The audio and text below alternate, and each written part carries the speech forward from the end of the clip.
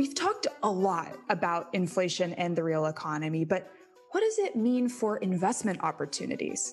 Here's what matters.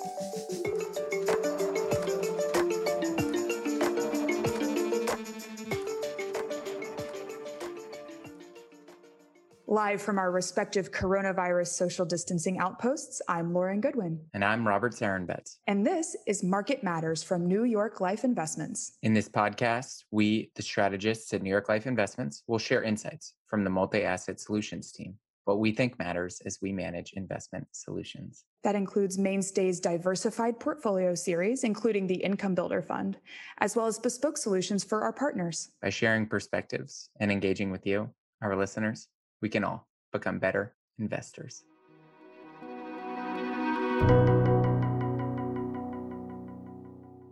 Welcome, everybody. It's the week of July 26th, 2021, and today we're going to address one of the highlights of our mid-year outlook and our perspectives on the market, which is inflation. Inflation has been absolutely all over the economic and market news. Any page you turn to in the newspaper will have something on inflation. You see it in the headlines, including our own podcast. But today, we'd like to zero in on how inflation makes its way to investments. To help us make sense of this complicated beast that is inflation and asset allocation, we have with us Michael DePalma, who is a managing director at MacKay Shields.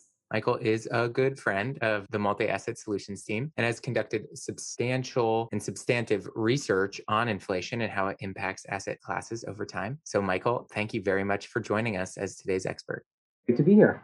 I'd like to start, Michael, with just a very basic question, which no doubt has a complicated answer, but why do investors care about inflation? Nothing like starting off with a softball, Lauren. So I guess there are two perspectives from which to look at that question. From a macroeconomic perspective, inflation acts as a tax on returns. In other words, whatever you earn on an investment, it'll be worth less after inflation. So for example, if inflation were just 2% a year, a dollar would be worth 98 cents a year from now. And if it persists, the same dollar would be worth just 91 cents after 5 years. On the other hand, if inflation would have come in at twice that rate, say 4% annually, a dollar would be worth just 82 cents after 5 years. And inflation also impacts the market discount rate, potentially leading to changes in borrowing costs for companies and the way assets are valued on a present value basis. And then there's the microeconomic impact. So at the firm level, for example, inflation can impact a company's levers of value creation, including their costs of goods and labor, their borrowing costs, and the prices that they charge their customers. When you put these factors together, inflation can have a pretty meaningful impact on investment decisions, and that's why investors care. Wow, that's very, very well said. I think very clear. But let's say more about that, dive a little bit deeper. It sounds like inflation isn't always positive for investments. And in fact, the impacts of inflation could be moving in opposite directions for some asset classes. Yeah, that's true. So rising inflation can have a dual impact on asset returns. So on the positive side, companies with pricing power can pass through inflation to their customers in the form of higher prices. On the opposite end of that, rising inflation expectations typically leads to higher discount rates, which can result in the market devaluing an asset's future cash flows. And that results in lower present values today. Both of those dynamics, they work in opposite directions, and the net impact of those forces determines how an asset will respond in an environment of rising inflation. So depending on which of these forces prevails, factors like which sectors of the market you own or the duration of your bond portfolio will play a big role in how the portfolio performs. Okay, that makes sense. So we have to consider both of these factors when assessing the net impact of inflation on asset classes. Now, just recognizing that inflation has been top of mind for investors, what do you think about that? Does inflation really merit the attention it's getting right now? Are the impacts, whether positive or negative, quite as large as folks are considering in their allocations? Well, in some ways, yes, because investors who prove successful in timing inflation surprises may be rewarded by markets. But on the other hand, holding an inflation-sensitive asset for too long could also detract from performance. Okay, that's interesting. So it sounds like, as in most things related to investing, there's an important element of timing a change and how long you might expect that change to last. Exactly. So unexpected changes in the overall level of prices can prompt a much stronger reaction from the market than expected price increases. However, the order of magnitude of inflation pressures matters less than the duration of those changes. In other words, a big move in inflation might not be as important as a prolonged, durable move in inflation. Markets are discounting mechanisms, remember. So unexpected changes, especially persistent ones, will likely carry the strongest implications for asset allocation. Okay, so if we take for granted that the size of a move and how long a move in inflation lasts matters a lot, let's just say all else equal. Are there differences in investment outcomes or investment returns when we have more inflation compared to those when we have lower inflation? So when you look at asset class performance over time, there appears to be this trade-off between inflation protection in the near term and risk-adjusted returns over the long term. So, for example, equities have shown that they can overcome the detrimental impact of inflation over the long run, but their short and medium-term track record as an inflation hedge is actually relatively poor. Interesting. Why do you think that is? That I think maybe our listeners wouldn't have thought that, maybe considered equities a better inflation hedge. What do you see there? Well, it all comes down to sort of the fundamentals of equity investing. So equity earnings tend to grow faster in years when inflation accelerates. But the market also applies a higher discount rate to those cash flows, which would result in lower valuations on a present value basis.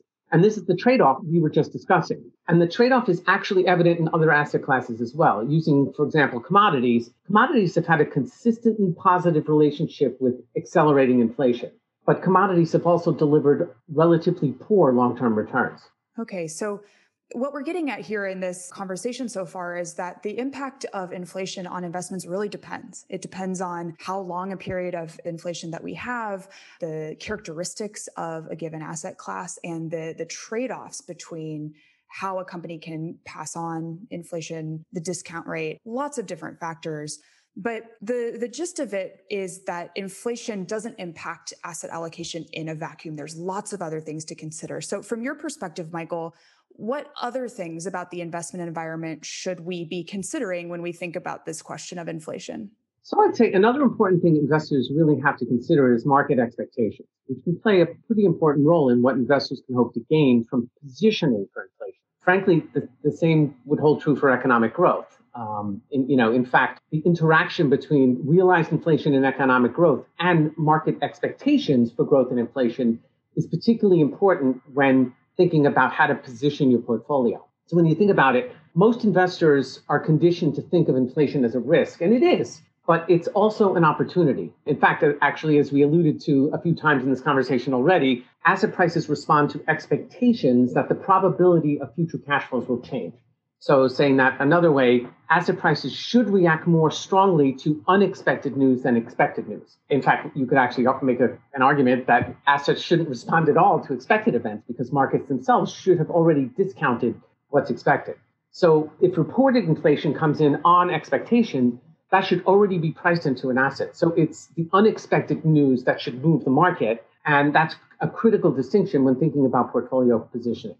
Yeah, that's really interesting because inflation, as Robert said at the top of the program, has been top of mind for everybody interested in investments and asset allocation. And so that element of expectations is really interesting and it sounds like very critical. Can you give an example of how this difference plays out in real life, maybe whether it's a time period or an asset class, how those unexpected changes look different compared to when maybe there isn't as much of a surprise? Sure. So if you think about the last 50 years, say, since going back to the early 1970s, if you look at periods when inflation and growth both surprise to the upside, some of the asset classes we consider as inflation hedges, such as commodities, for example, or equities that are tied to commodity prices, such as, for example, natural resources companies, they showed strong gains. Whereas bonds and REITs, for example, posted modest declines during those same periods. But by contrast, in periods when inflation surprised higher but growth disappointed, then some commodities do even better, such as precious metals. In fact, gold in particular does well in those environments, but natural resources suffered due to economic growth concerns, and REITs and bonds showed modest gains. So as you noted earlier, thinking about the inflation environment in a vacuum isn't really enough. We also have to consider the characteristics of inflation and in conjunction with factors like economic growth and market expectations.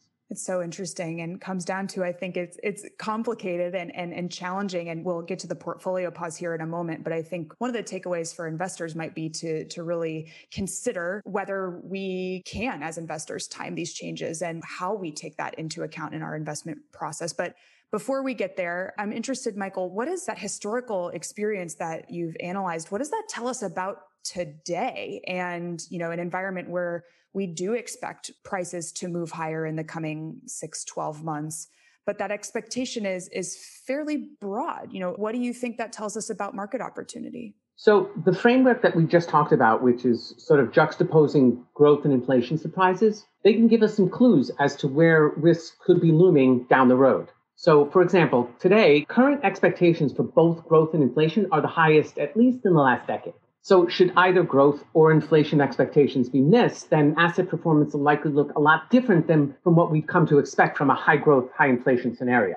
On the other hand, if both inflation and growth expectations disappoint, then market volatility could spike, risky assets may very well suffer.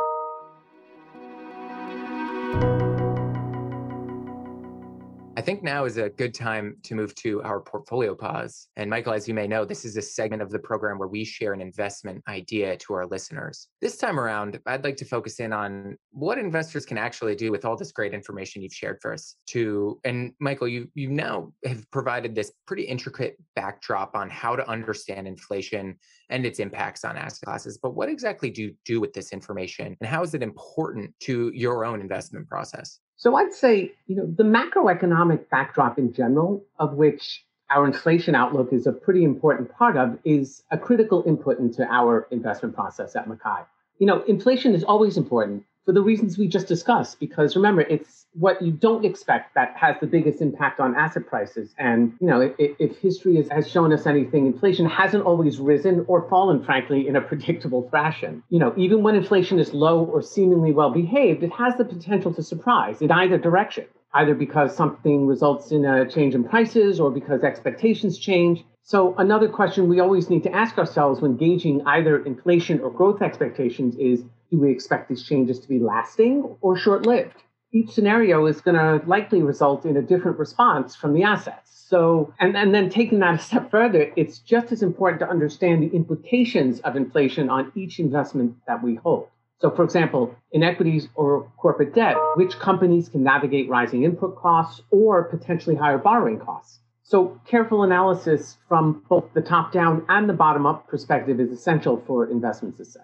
Wow, a lot goes into your investment process there, and that's extremely important to potentially navigate the investment environment. Recognizing all those factors you just listed, what is the most important one for investors to consider right now?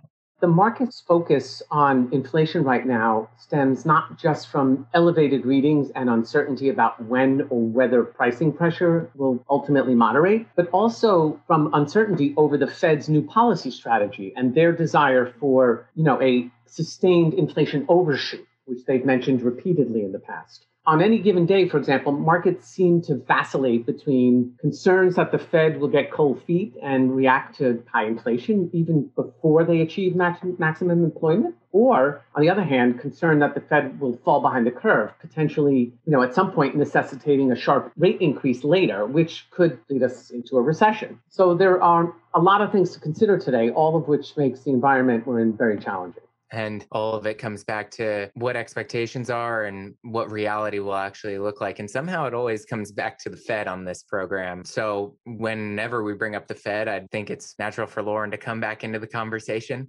But I don't want to ask you about the Fed, Lauren, per se. Instead, I know that you've been doing a lot of work with investors across New York Life Investments platform to determine how they consider inflation in their own process. And so I'd like to take a step back and look at it from the 1,000-foot view. What is your takeaway from these conversations with investors? Well, I think Michael has done an outstanding job outlining the fact that while inflation is extremely important for investors, for asset allocators like us, Robert, who think top down, and all the way down to the individual asset class, even security level. And investors have to consider all different types of contributors to and knock-on effects from the inflationary environment, all the way up and down that investment management chain. Will growth persist? Can companies pass inflationary pressures onto their customers? And will that result in even more inflation that the Fed has to react to? It's a lot to consider. And what came out most in my conversations with investors is that the macroeconomic environment matters a lot. But the microeconomic environment, the ability of individual companies and strategies to adapt to a macroeconomic change, is also really important. And that's why you and I, Robert, have been speaking so much about active management in recent months. When there's a lot of change going on, like it is the case now, skilled managers can assess company characteristics that would thrive in an inflationary scenario, maybe benefit rather than express risk, or persist in a deflationary environment. And so as the macroeconomic environment changes and as market breadth expands and narrows, it's again particularly important to consider the specific sources of return that investors can leverage. Wow. You both have shared some very complex ideas and implications today, and we're running a little bit short on time, but I want to bring this all full circles to our listeners and just say that it is okay if this is confusing economic environment. Inflation is an important change, and uncertainty around inflation may contribute to market volatility, but it's not just a macro change. These are serious micro impacts too. Higher input costs and the potential for higher borrowing costs, as Michael talked about, could mean that business margins come under pressure. That isn't to say that corporate profits will contract, but the outperformance may be driven instead by companies that can maintain or grow their margins despite these rising costs. Already in today's environment, we are seeing a greater percentage of active equity managers outperform their benchmark than has been the case in recent years. And I think what's more is that the size of the outperformance, the actual percentage of outperformance, has been increasing across major important asset classes. So this may be a time to consider active management across asset classes in order to navigate this rapidly shifting environment. Yes, in other words, leave it to the experts like Michael. Truly so much to consider today. And I've just genuinely enjoyed the conversation. Michael, thank you so much for joining us, for sharing your insights, and to put a lot of complicated charts and concepts into words that I think are very relatable for the audience of our podcast. Thank you for having me. Coming up next, it's Fed Week, and they'll be thinking a lot about these inflationary pressures. We're still on team transitory, expecting that over the next 6-12 months, inflationary pressures will wane, but we'll be watching that meeting very closely. As has been said abundantly on this program, there's nothing more important than Fed Week. So I'm going to end it there. All right, well, that's it for today. We'll be back next week for more Market Matters. Let us know what matters to you. If you have a question or a topic of interest, reach out to us on social media. That's right. You can send us your questions or highlight what matters to you by finding us on LinkedIn. You can also follow our views on our website. That's NewYorkLifeInvestments.com, and click on the Insights tab, where you'll find a written version of Michael's analysis and the compiled analysis of the investors that we shared today. Until then, I'm Robert Sarenbetz. And I'm Lauren Goodwin. See you next time.